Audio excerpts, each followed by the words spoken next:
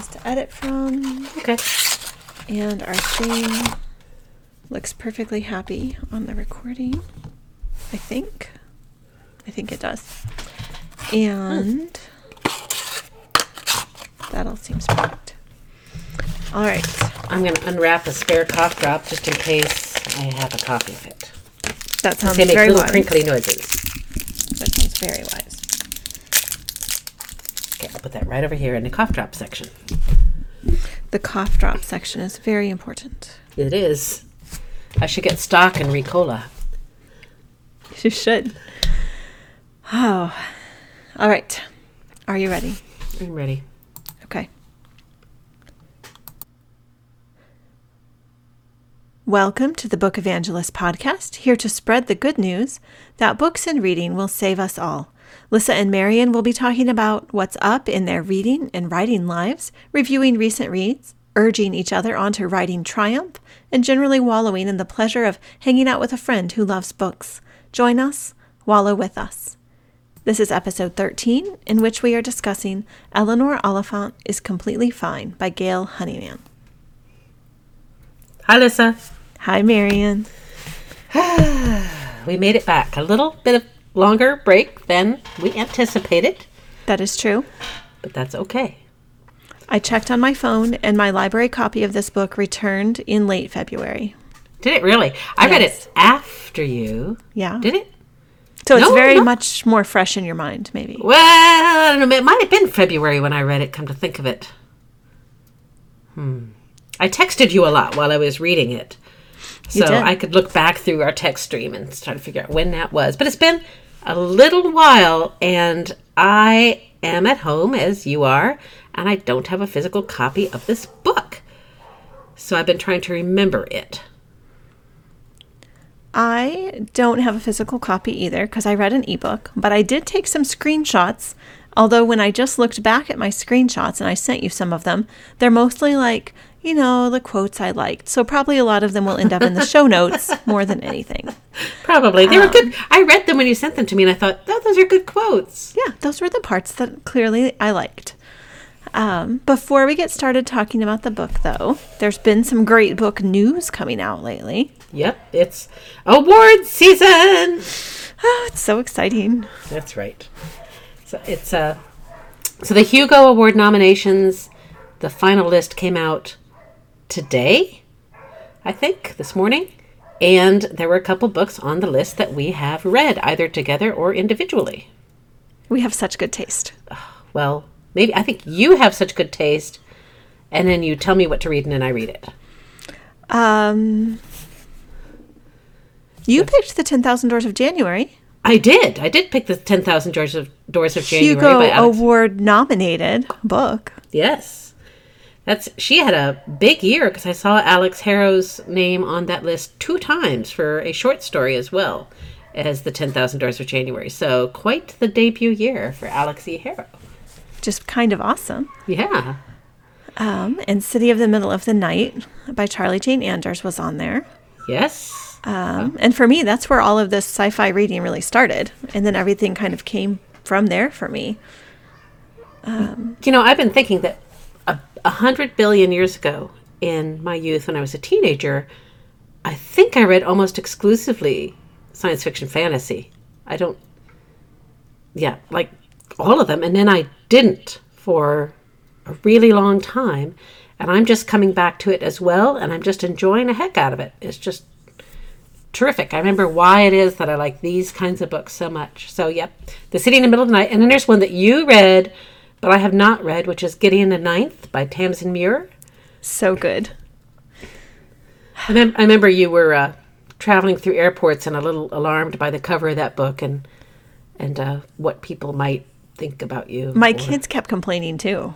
Did they? Yeah, because I read it over the course of several months because it changes and builds at the beginning and then it gets really intense. And I read the last bit in a big chunk, but it's got necromancer violence on the front pretty clearly with like bones and blood and the basics of necromancy. And then when you try to explain it to people, you're like, well, there's this necromancer and then there's this like cavalier who's defending her with swords and wow. And it's in space. Oh, Yeah. I'm And there's sold. Okay. bone magic, and then it gets really weird after that. Okay, then it gets really weird. We have This Is How You Lose the Time War, which I'm just going to go ahead and declare the winner of the novella category. It better be. I can't imagine anything beating it. It's been a thing. Oh, it's been such a thing. So, yes, and I personally was happy to see that Good Omens was nominated for Best Dramatic Presentation Long Form. Have you seen it? I have not. Have you ever read the book? I listened to half of the audiobook when our book club did it. Okay. I loved the book, and I thought the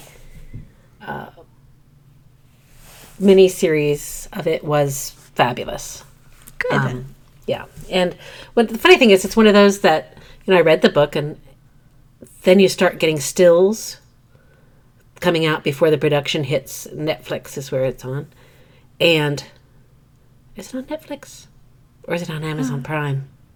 I don't Might be remember. Amazon Prime. Anyway, I started seeing stills coming out for it, and I was like, I don't know that this looks like it looks in my head, but I was completely won over, and it was really lovely and has all the sweetness and good vibes of the original.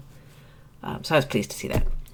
So there you go. So we are seeing our reading choices lauded by the powers that be, saying what good taste we have and how we're choosing so well, right? Yeah, Do I you think feel so. validated? Yeah, my kids, when I read them the whole list, and they recognized all the books that I love on it because I've been carrying around print copies, so my kids know what I've been reading for this. And both my kids were like, Mom, I did not hear John Scalzi's name. Did they skip him? How come we do not hear John Scalzi's name? The one that's missing that I was surprised by is I thought for sure that Wanderers by Chuck Wendig would be on this list. Oh, yeah. And it's not, and I was surprised. So that's, yeah. 1, 2. Are they, all the ones we named have female authors, don't they? Yeah. Yeah. Maybe it's our time. Maybe. There you go. Maybe. So, back to good old Eleanor Oliphant. A Yeah, book who is not science fiction. completely unlike any of the books we just mentioned. Yes. Would you like to read the Goodreads write-up of that, or would you like me to do so? I can do it. Okay. All right. No one's ever told Eleanor that life should be better than fine. Meet Eleanor Oliphant. She struggles with appropriate social skills and tends to say exactly what she's thinking. Nothing is missing in her carefully timetabled life of avoiding unnecessary human contact, where weekends are punctuated by frozen pizza, vodka, and phone chats with Mummy. But everything changes when Eleanor meets Raymond, the bumbling and deeply unhygienic IT guy from her office.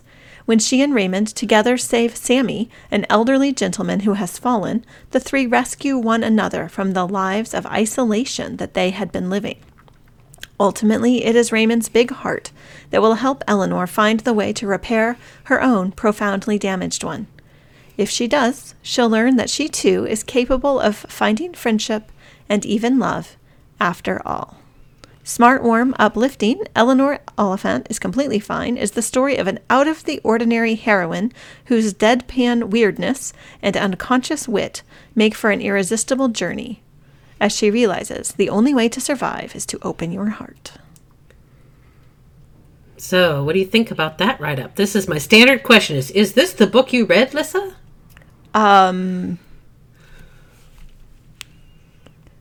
It's the book other people probably read, but I brought my own experience to the book and did not read this book. Well, you always bring your own experience to it, being in conversation with a book. And I don't think it was the book that I read either. It was a somewhat different book than I expected it to be. Like I said, I had told you that I had a couple of confessions to make before we discussed this. One was that this book was way outside my wheelhouse, and it's not something that I probably would have picked up without prodding.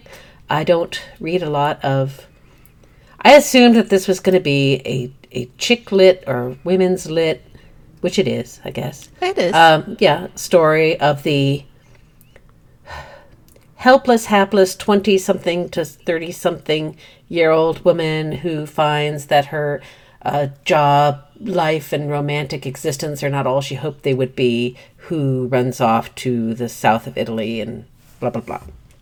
Okay, that does describe the genre. That's the genre. Okay, so that is what I expected it to be, and I have nothing against books like that, but they don't tend to hold my attention very well, so it's not something I would have picked up without the recommendation coming for it. And I also wanted to confess, as I already have, that I finished it a little while ago, and so I needed a refresher course on... I had to stop and think about who the characters in the book are or what happened in this book to remind myself, because I've read other things since then, and, I have a mind like a steel sieve. So my confession is, I thought, and I think I even said on the last podcast, that one of our listeners recommended this book to me, and now, like, partway through the book, I was like, oh, maybe what he said was that I was not ready for this book yet, and that this book was not yet for me. Yeah. And now I can't decide, because I think I really surprised myself by the end, and I think it was a book for me, and I was ready for it. Yeah. But I think only I could have made that call, and any smart person who knows me well would have said, stay away from this book. I have told you before to stay away from certain books, because I didn't think they were the right books for you. And I'll say I did not really enjoy the first half of this book, but it grew on me, and the second half was much better. It was a much better book fit for me than the first half was, and we'll talk about why as we go along here. But I did stop and try to refresh myself about who the characters are, and stop me if I get any of this wrong. I won't know. I'm just going to go with it. You're going to believe me, everything I say? So apologies to the author and the world if I get any of this wrong. But, we're just... This is the vibe of it. Seat of the pants podcast in here. That's right. We have Eleanor Oliphant, the title character, right? And this book is told first person from her point of view. She's a 30-year-old accountant type at a business, works for a business, does payroll and accounting and stuff. She is an alcoholic. She's a very deeply damaged person, and she doesn't recognize any of this about herself. We have Raymond. He's the new IT guy who's just coming in line to work. We have Sammy, who is, as it said in the thing, this old guy that he falls down and breaks his hip, I think, and they bundle him off to the hospital. We have Bob, who is Eleanor's boss. We have Johnny Lomond, who is a singer with a band that Eleanor thinks that she is in love with and she does a lot to try to attract his attention for their future glorious life together, in which he will be her soulmate. I listed Polly the houseplant on here as a character. Key character. Who is Eleanor's houseplant that she's had forever, that she cares for Polly. Laura, maybe, who is Sammy's daughter, who's kind of a glitzy hairdresser. Has she's so fancy. Yeah. Fancy dyed hair and always the tight clothes, and she's kind of sexy. Yeah. And she's making a play for Raymond, the IT guy. We have Mummy, who Eleanor talks to on the phone on Wednesday nights, I think it is. Every Wednesday we talk to Mummy. I think so. Who is a snake. Who... Mm-hmm. Yeah. We have... Later in the book, Eleanor has a therapist, and I don't remember her name. Was her name Heather? Maybe? I don't remember either. I don't know. She's a Heather in my head, but I can't remember. So with the therapist that Eleanor ends up going to, we have various office workers who work with Eleanor, and then toward the end of the book, there is a cat, because cats in books are very important, Lissa, and every book should have a cat. And the cat's name is Glenn, although it's a lady-type cat. So it's named after vodka. Which is, solid. There you go. So that's my list of people that I remember being in this book, and I thought I did a pretty good job. I think you did. read this a while ago. I'm like, what was that person's? I mean, in real life, I'm terrible with people's names. So this must be a fairly good book of its genre if I can remember that many characters. And it did a good job, I thought, in the book of developing people through their relationships with others. Yeah. So that may have been why. I mean, I'm still impressed that you remembered all these different people, but when I read your list, I can remember the ways that all these people interacted with each other and how they changed each other. And in terms of this interaction, there's a wide variety of ways that people do. Like there's emails and text messages and Eleanor stalking Johnny Lohman's Twitter or standing outside his apartment door listening to him. So you do get to know people in lots of different ways. And for a book that largely is a workplace, I don't want to call it a romance, but a workplace romance type of thing, right? In which a lot of scenes take place either at Eleanor's apartment or at work, there were a lot of different scenes in it too. A scene at a funeral, a couple in nightclubs and department stores, which I actually hospital. If I enjoyed any of Eleanor, I enjoyed her in a department store quite a bit. Thinking that Bobby Brown is a real person she's going to go talk to. That's awesome. So I liked that part. But there you go. So my question was this the book we expected to read, and why or why not? Do you want to? So I, in my day of like being a 30-year-old career person before I had kids, really liked Chick Lit, thought it was great, probably read a lot of the new Chick Lit coming out for, I don't know, probably at least a 5-year stretch. And this didn't ever really feel like Chick Lit to me because Eleanor's just so not a Chick Lit character. But it, in a way, to me, it almost parodied that genre or played with that genre with a much more realistic character. So I was comfortable with the ways it was bending the genre because that genre is comfortable to me. But Eleanor certainly did not fit that genre at all. I don't know if you can hear some motor noise in the background. But if you can, I will advise the world that my office sits right over my garage, and my husband is putting his 1916 Model T in the garage, and it goes like that. So it's just a little ambiance. That's what that is. But to look at this book, if you looked at the cover of the book, oh, definitely fun, lighthearted Chick Lit. Yes. Yeah, you think it's going to be a fun, lighthearted Chick Lit book of that genre because to look, and it's a very pretty cover. But if you look at the cover, that's the feel that you get, and then if you read the description. You know, it says smart, funny, or smart, warm, uplifting, with deadpan weirdness, unconscious wit, and you think it's just going to be quirky. Yeah, I think she's going to be quirky. I'm so bad. Like I can't remember. Neurodiversity, or like, you think you're going to get a quirky character. Like that, but it's going to be more lighthearted, a lighter book than it is. It's a pretty heavy book. It's a pretty heavy book. Yeah. So when I came into it, and I was with my limited exposure to Chick Lit, and the cover that it has, and it being advertised as funny, that's what I expected it to be, and it was completely different than that. And I looked at a lot of the reviews on Goodreads, and a lot of people talked about how funny the book is. But the first half of it, at least, I did not find funny. Maybe there's something wrong with me, but I just thought it was just sad. The whole time I felt bad for her and had a tough time connecting with her in some ways. Although I felt for her, I didn't feel with her, if that makes sense.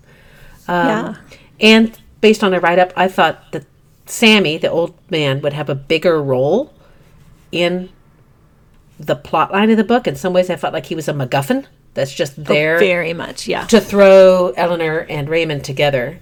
And I thought he would have a bigger role in the book, and he doesn't, because the write-up talks about how they save each other. But the truth, he has a full, rich, lovely life full of people who adore him. Yeah. He's not a lonely half person, wounded, incomplete person like other people in this book are. Yeah, no, I mean, they save him for like the 15 seconds it takes for them to call for help. Yeah, which Eleanor would prefer not to do anyway. Right. She's like, this is a personal problem of his. It's all Raymond pushing that all the way. I mean, so it gives Raymond a reason to continue to engage her. But why would he want to, Lissa? She's so great. And weird. She is weird. So we love Raymond. Raymond is... Oh, yeah, I think we are going to... Raymond is... He's good people. We are crazy about Raymond.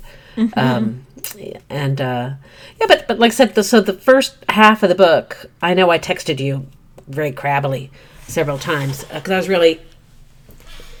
Because of what I bring to the book, was having a lot of trouble with her. But the second half was much easier to read, and I read the second half lickety-split, and it felt almost like two different books to me. And the second half of it was enough to redeem the whole book for me. But if I had just picked it up and I wasn't, assigned to read it for this podcast, I would have put it down before I got there, quite frankly. So, yeah. I think I was really uncomfortable in the first half because it's told in the first person, and me as a reader seeing how bad Eleanor's life really is, even though she doesn't know it's read. Yes, like how horrible it is. I was so uncomfortable for her. Right.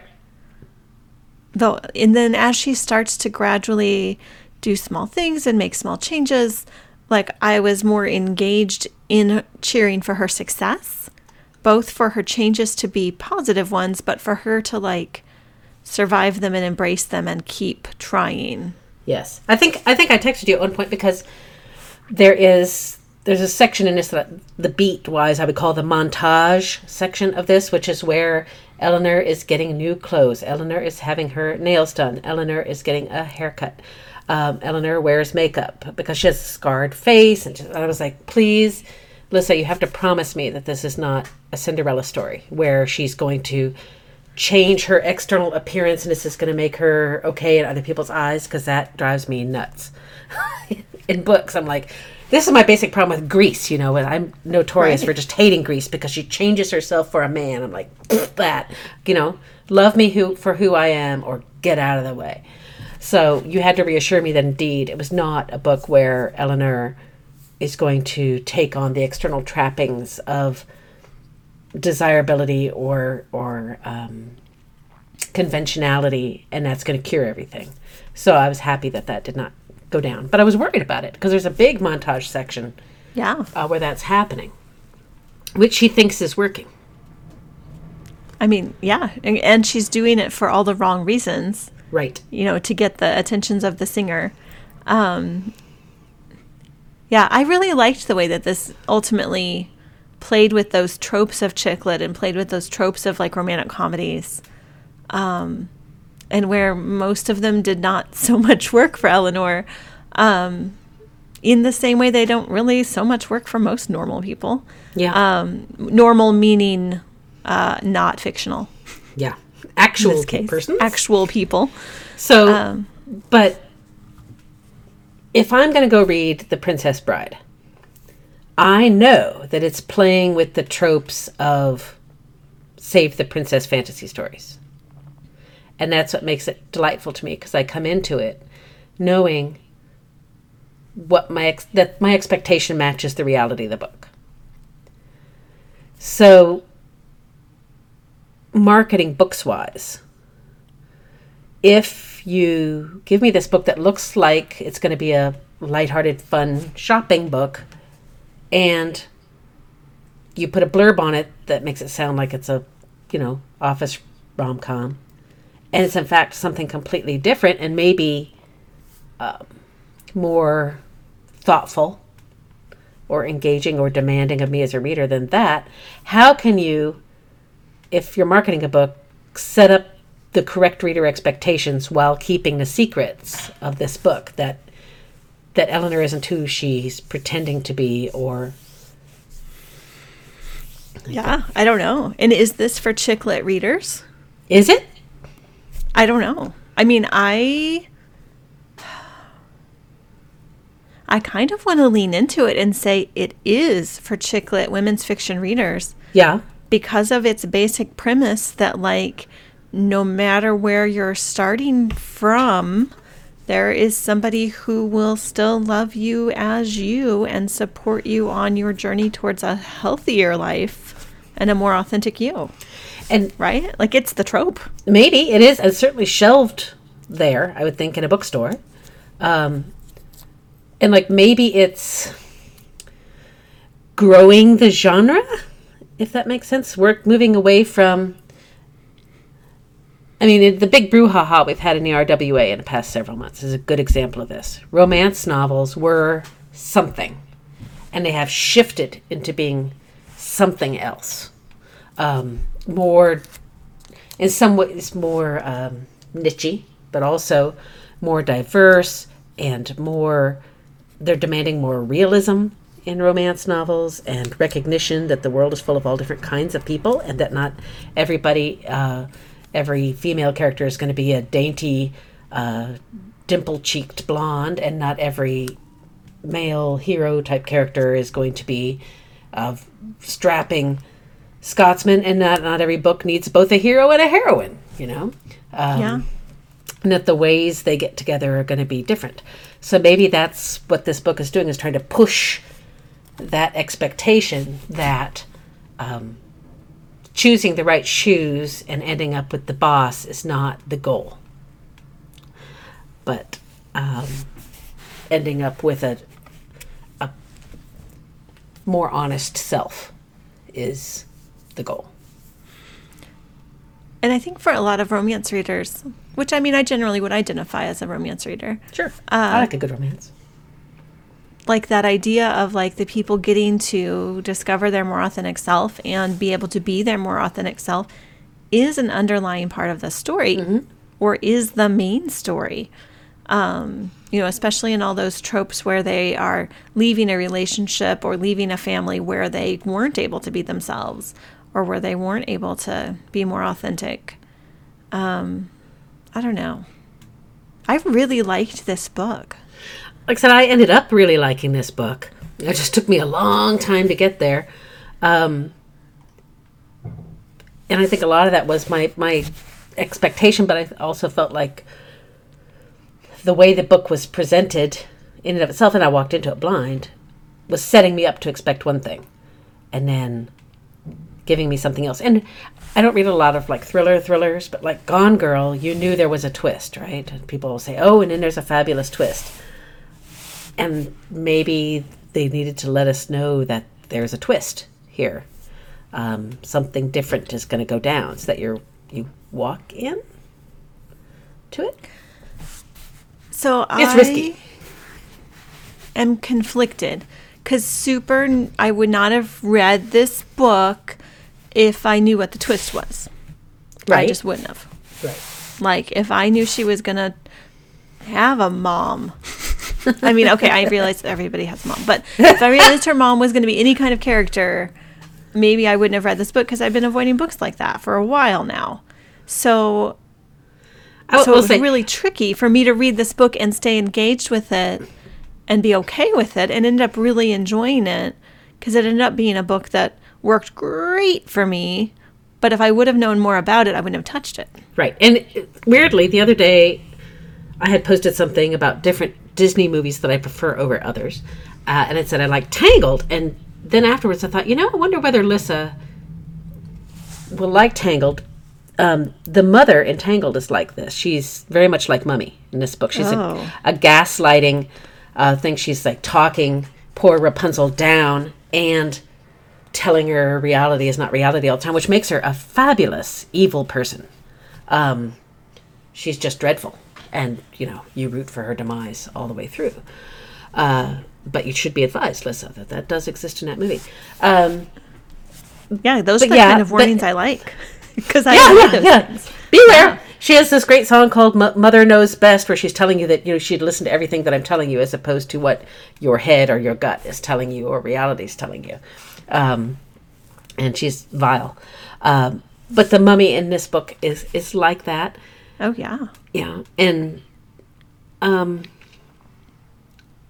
I said, I felt like it's worth reading once I got to the second half. I will say that the big twists in it mostly did not surprise me. I don't want to brag, but I'm pretty good at figuring out how books are going to go. If a book can really surprise me, I just love that.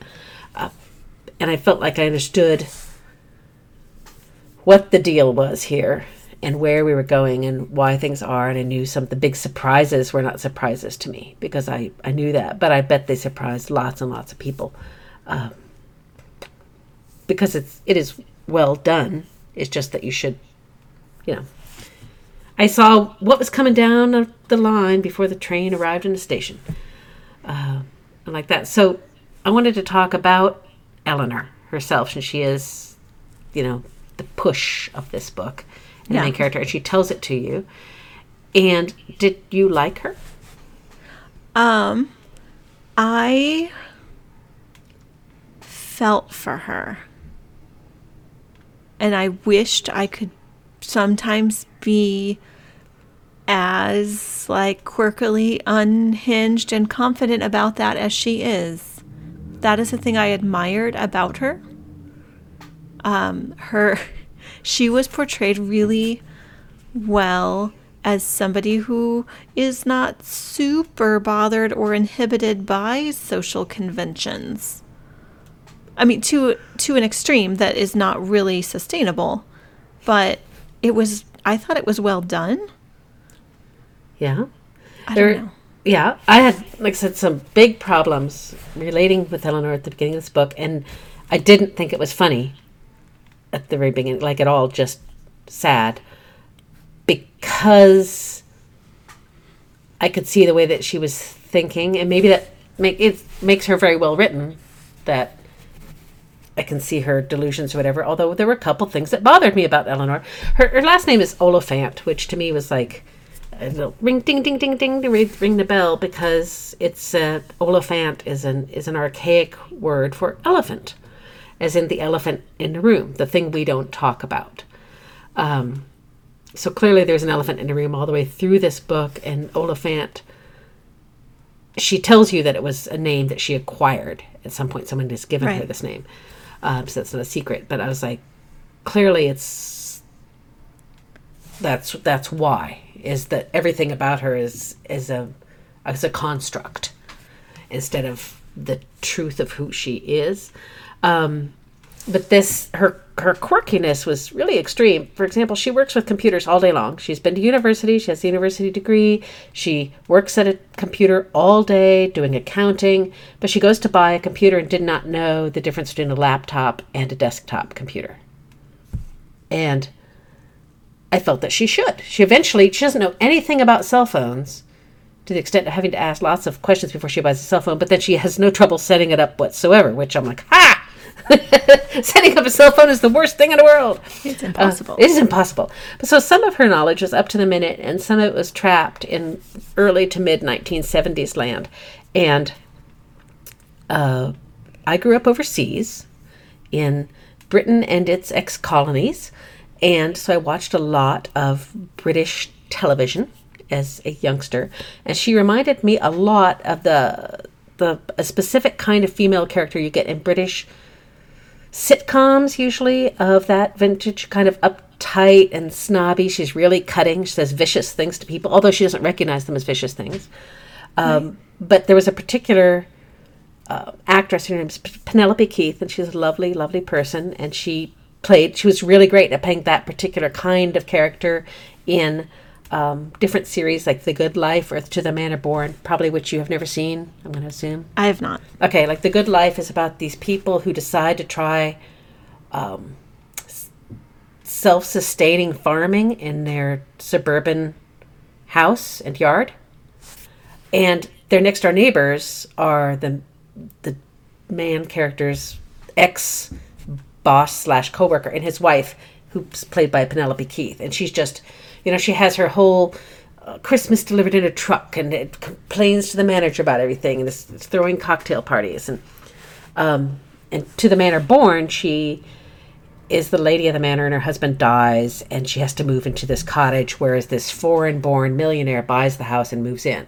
So she's kind of the holdout of old-fashioned British upper crust reserve, faced with changing modern times forms and mores, if that makes sense. Yeah. And I could see a 1978 Penelope Keith playing the role of Eleanor Oliphant, no problem, or as if Eleanor was modeling herself on things she saw in British television reruns later on. If that makes sense. It does. It makes me think this is even better written because, so if Eleanor is like modeling herself on what she thinks Mummy would have wanted. That's right. Then she's super trapped there. Right. And it's judging against that over and over, and that would feel comfortable and right. Right. Like if we're saying that this genre has a history of make yourself over into the thing that's socially acceptable, Eleanor has made herself over into the thing that she thinks is socially acceptable, except it's from 30 or 40 years ago instead of now. Right. And probably wasn't all that socially acceptable then. Yes. So she, poor Penelope Keith, she never played her character arc was always to grow to be a better person. But she was always the foil to how ridiculous she was compared to more modern people who are breaking down social barriers between the classes type thing. There you go. You have to go look them all up on YouTube or something, Lisa. I will. And watch see if them it all. feels. They're of that varietal of British television comedy of that vintage, and it can be a little bit cringeworthy anymore, and also very funny on occasion. And what a cool way, though, to think as writers about how to construct characters and find that inspiration by thinking about who they do want to be more like or who they might admire and why, even if they don't realize that's who they're modeling themselves after or admiring, and like what I said, comes through. For all I know, the author of this book wasn't thinking that way. That's just what I'm bringing to it as the reader in my own particular thing. I'm like, oh, she's modeling herself on a fantasy of what the particular kind of upper crust person was like in the past. Yeah. You know, for all I know. Yes. Cool. And I fussed around a little bit about, how you do little random things. Like, she's very careful with money. Eleanor is. And you can't squeeze a nickel out of her, or, I don't know, 5 pence, I guess I should say. But I kept thinking she should have just she talks about she has like a month of living expenses in the bank. I'm like, she should have way more than that because she lives in a council flat. Did you understand what that was? Like subsidized housing? Yeah, like subsidized housing. The city of London is made up of different local councils, and they have public housing that is, subsidized. And Eleanor has been in foster care because of Mummy. And when she comes of age, she gets this council flat, and she moves in, and it's filled with donated furnishings, and she's never changed any of them in 10 years. Nothing. She has not bought any clothes in like 10 years. Nothing. She never takes taxis. She never goes out. She never goes on vacation. She has very staid habits. She should have a boatload of money in the bank, I would think. She drinks so much vodka, though. I know. Well, I mean, golly. I don't have a good alcohol budget to understand. Yeah, but 2 liters of vodka once a week. She goes home on Fridays and drinks 2 liters of vodka. So, but I don't know if it's good vodka or not. My own understanding of that's true. I don't know either.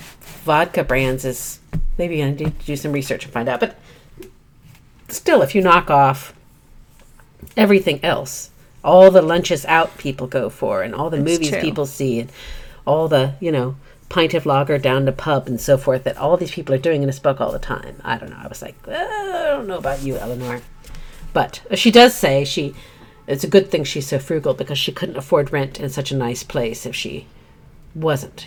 She's got a council flat in a good part of the city that she approves of, as opposed to a bad part of the city she doesn't approve of. So she's unreliable as heck. Oh yeah, she is. Yeah, she's lying to not just. I don't even know if it qualifies as lying to the reader because she believes it. Right.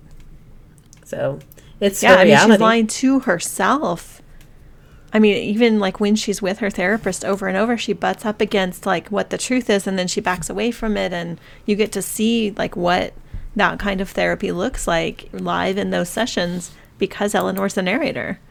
It was really interesting. Yeah. I mean, and in some ways, like I said, that long first half that I didn't enjoy so much, I couldn't decide whether A, you really need it so you can see where she's coming from, or B, I am what you call a discovery writer. Okay.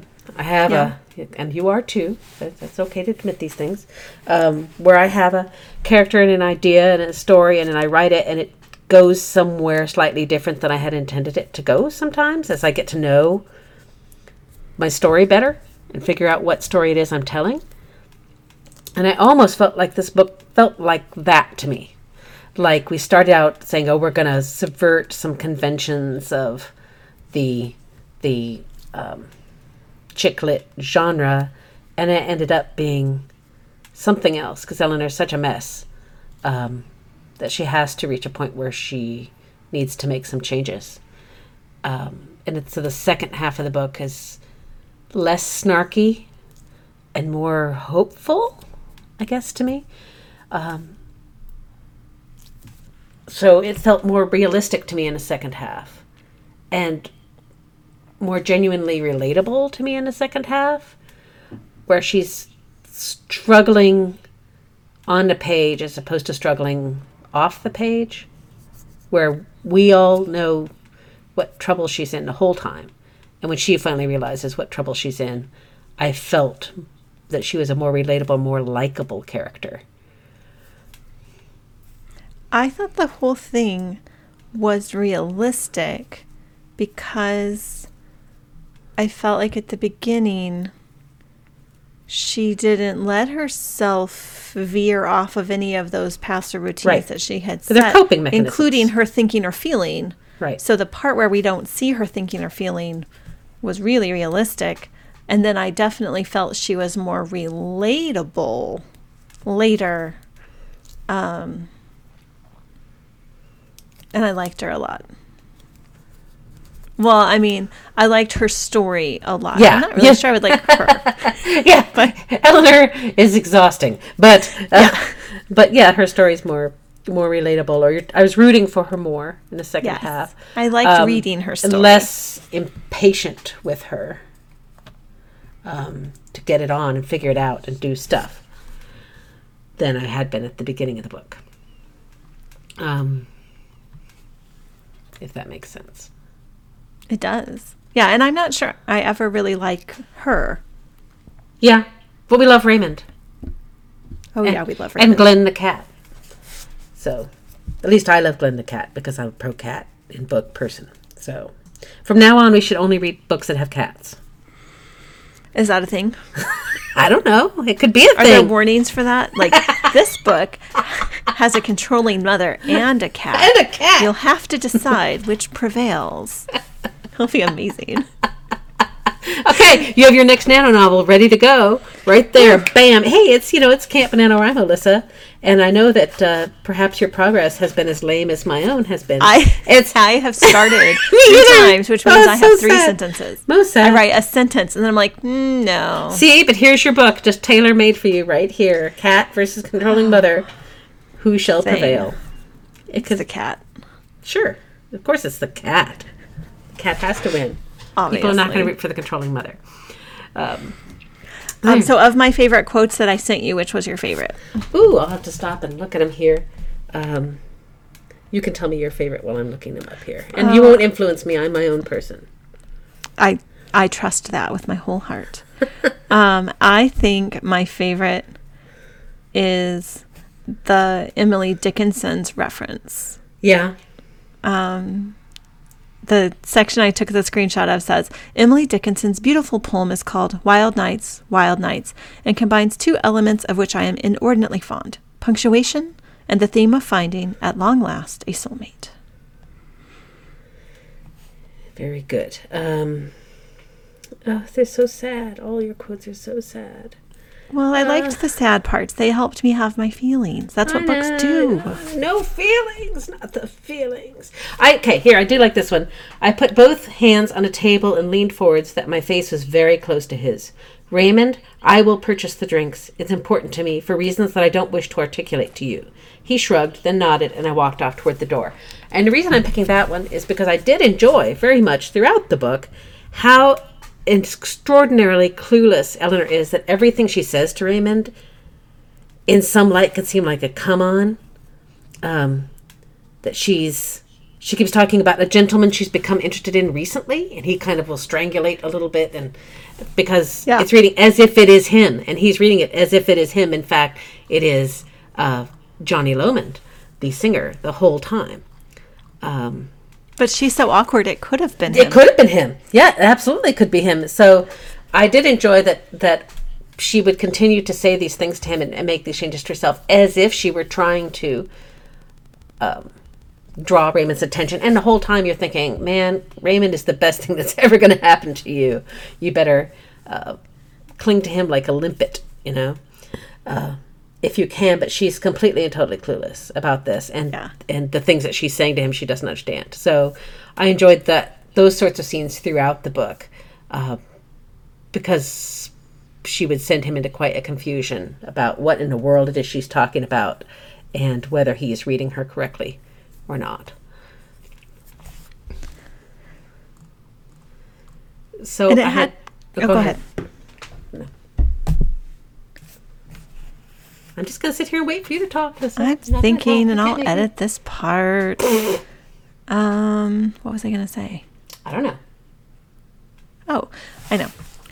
So it had like some good romantic parts, although they were like super Eleanor awkward still. Mm-hmm. But like as she's looking around and noticing other people's relationships, like, I don't know, you got to, like, as the reader, you got to follow along with her and see what are the things that she is interested in, and what are the things that she does think will be in her future, maybe healthy relationships. And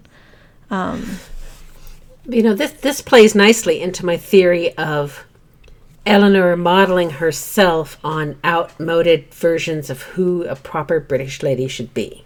Okay, because her concept, her overt concept of what romance should be is with Johnny Lomond, who is going to be glamorous and sweep her off her feet and whisk her away to a life of champagne and limousines and his rock star life, and she's going to be his suitably glamorous rock and roll girlfriend, as opposed to the things that she secretly longs for when she sees Sammy's life is a loving family who values you and connection with other people. And when she goes home with Raymond and meets his mother, she loves like the quiet domesticity of Raymond's life, and the normality of it is really what she's longing for, as opposed to the thing that she's modeling, which is a 1970s Mills and Boone romance novel with Johnny Lomond. Yes, I hard second all of that. Okay, good. Excellent. So maybe I'm having insights to this book. My goodness. Who'd have thunk it? And the people who read this book get to see all of that from her instead of a 2020 Mills and Boone romance or unrealistic, chick lit romance, or like they get to see the real stuff too, which is kind of great. I guess of her cluelessness is kind of nice because so many people in so many books have themselves figured out so well. Yes. And she so much does not. So that's the whole second part of this book, is figuring out who you really are as a person and what it is you really want as a person, was the part that really worked well for me. The leaving behind what other people think they want for you or what you think other people want you to be, and dealing with, who you really are and where you're really at and where you really want to be and how you're going to get there and stuff like that. And almost any reader, I will just generalize, is starting from a place slightly less traumatic than Eleanor's. Yes, with any luck at all. Good grief. Right? Even if you've got quite a lot of things to work through, like Eleanor probably had it worse than you. Probably has it worse than you. So right, but it gives you a lot of room to say, oh, well, that's not my life, but like you could go almost anywhere and still not be where she is and be able to take a step. So you're saying that the hope is cool. if Eleanor can make progress, you can make progress. Yeah. Somewhat like a fake quote from Mookie Wilson that you sent me once. Yes. Eleanor Oliphant absolutely believes in us. And if Eleanor can believe in us, we can believe in us, Lissa, yes. And then we break out. Okay. We always break out. So so I had noticed in the Goodreads commentaries, because I like to read them after I read a book and see what people are thinking. Yeah. There was some discussion of the end of this book and whether or not the end of this book is a happy ending or not. And that really surprised me in Goodreads a lot because I feel it does have a happy ending. Or at least a hopeful ending. Now I don't remember the ending. Doesn't it all work out fine? Oh, should I tell you? Yeah. Okay, well, spoiler alert, folks. As you will remember, Lissa, Mummy... I should remember. ...does not exist, right? Oh, yeah. And died when Eleanor was, 10 or whatever. And she, in a house fire that Mummy set... and that nearly killed Eleanor and scarred her, and that killed Eleanor's little sister that she's blanked from her memory altogether because she can't handle her inability to save that person, I guess, or her tremendous loss of the little sister, and blaming herself for things like that and making this whole persona. But so at the end, she is reading the articles telling her the truth about who her mother was, as opposed to the fake mummy in her head who calls her inside her imagination and berates her and talks her down and gaslights her. And Raymond turns out not going to be with Laura, the daughter of Sammy, the glamorous hairdresser, but instead is interested in Eleanor, and Eleanor can see that, finally, that she and Raymond have a chance at a life together, and she is moving forward really well in her therapy and making strides there, and she's given up drinking, and she has a cat, and Polly the houseplant does die. I should let people know Polly the houseplant doesn't make it. Biggest death in the book. But I felt that it was hopeful because we're not in a finished place, but we're never in a finished place, you know? Nobody's ever in a finished place. But she's on a good pathway with more clarity and more hope and a really much brighter future in front of her, although, you know, not the future she thought, the glamorous life of Johnny Lohman. But he's come to a bad end, too, so that's good. So I felt that was a really hopeful ending, but a lot of people I looked at felt like it wasn't wrapped up with bows the way they wanted it to. A wedding? Yeah. They wanted an HEA, as they say, instead of a happy for now. It was an HEA. Yeah, me too. But not a traditional one of we got married, bought a house, and had a baby. You know? Well, dude, I did that. I did that. I bought several houses and had more than one baby. Yeah, but I mean, you know, but the traditional at the end of I'm trying to remember what the mother of all chicklet novels is, that one where Renee Zellweger was in the movies. Bridget Jones' Diary. She does marry the glamorous boss at the end of the series, doesn't she? But I haven't read them. Not at the end of the series. Not in the series? Well, but it's a series, and then later bad stuff happens to her. Okay.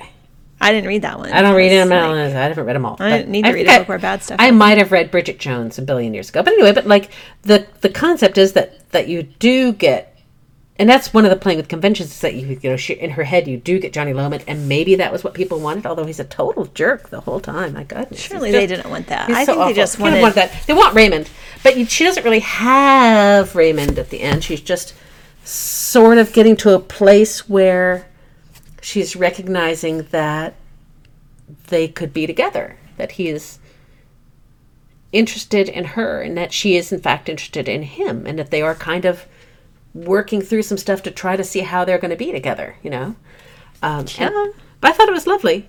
I thought it was lovely. Some people on the Goodreads felt like there was going to be a sequel about how Eleanor really burned the house down herself. I'm like, no, she did not burn the house down herself. I'm like, no, people, try again. Read a little closer. It's so much her mother in whatever kind of bananagrams rage her mother's in to set fire to them all. Yeah, but they felt like Eleanor had set fire to the house to try to whack her mother, and then her sister died as well, or instead. I think that must be like a suspense thriller reader who accidentally picked up this book. Because that's a lot. It's a very Gone Girl ending, but I was like, no. So I felt like it had a happy enough ending, and a hopeful ending, and that, we picked Eleanor up partway through her life and left her partway through her life in a better spot. Yeah. So to me, that's a happy ending. And although the ending wasn't a surprise to me, because I understood from fairly early on that there was no mummy. Right. Because if you're in prison for burning a house down and the terrible things she has done, they don't let you call your daughter up. If they take your daughter away and put her in foster care and change her name, they do not, tell you where to find her so you can call her every Wednesday and berate her. So that was not a shocker to me. But I liked the ending very much. I did too. And I felt better. And it had a good cathartic ending, I guess, in a way. So, yeah. Yeah? Yeah. So now I'm wondering if in my head it's not a happily ever after, because I'm not ready for dating, but Eleanor is. Eleanor is. There you go. I was oh yeah, Eleanor, way to go. Way to take great strides. Yes. I'm awesome. Just be smart enough to stick with this guy, Eleanor, and he is remarkably loyal. And right, but I don't feel like she has to stick with him. No, even she though doesn't. I really like him. I feel like they could come out of it as good friends. Yeah. If the romance thing doesn't work for them, I felt like he's her tribe from now on. And it's okay. She got a connection with more than one person in this book, and that's what she really wanted. Which makes it super way healthier than most romance. Yeah, like I said, she ends up in a way healthier spot. So. That's my big takeaway. Would I have picked up this book on my own? No. Would I have put it down before getting to the great second half if I did not have to report back?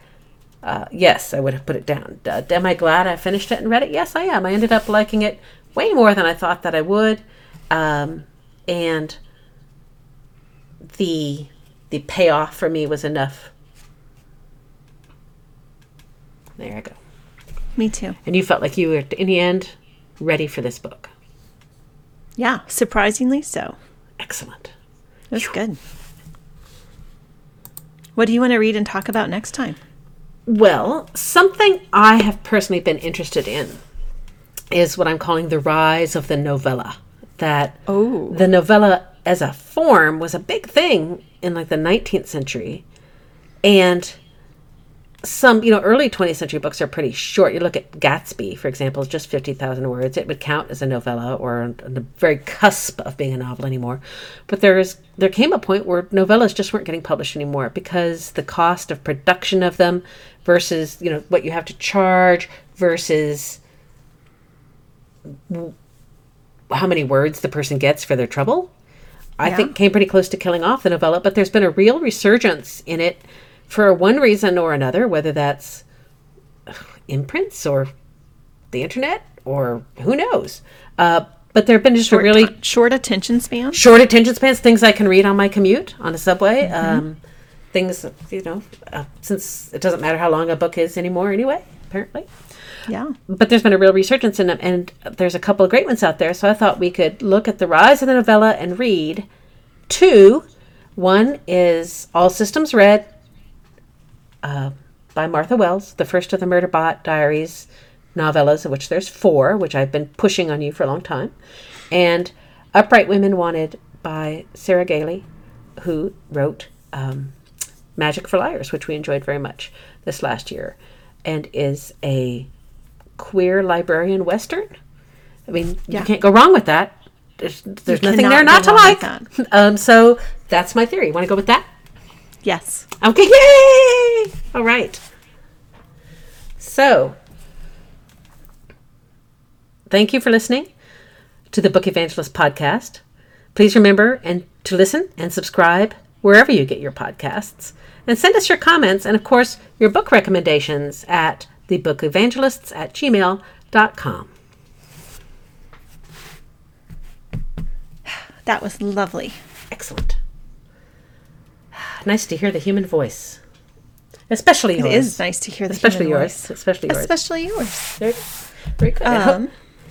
I have read both of those. I have read All Systems Red, of course, but I'll reread it. And I have Upright Women Wanted here. Because excellent. I have a copy of Upright Women Wanted here also. Right before it was due, the library shut, and you just got to keep all your books. So exactly. Yay! Sad, but also sad. I had the right books in stock, so I will get on it and read that, and hopefully we can turn out another one of these tutti sweetie. Yes, that's perfect. Excellent. All right, I'm gonna go so I can. Oh, I'm gonna hit stop so that I don't forget to hit stop.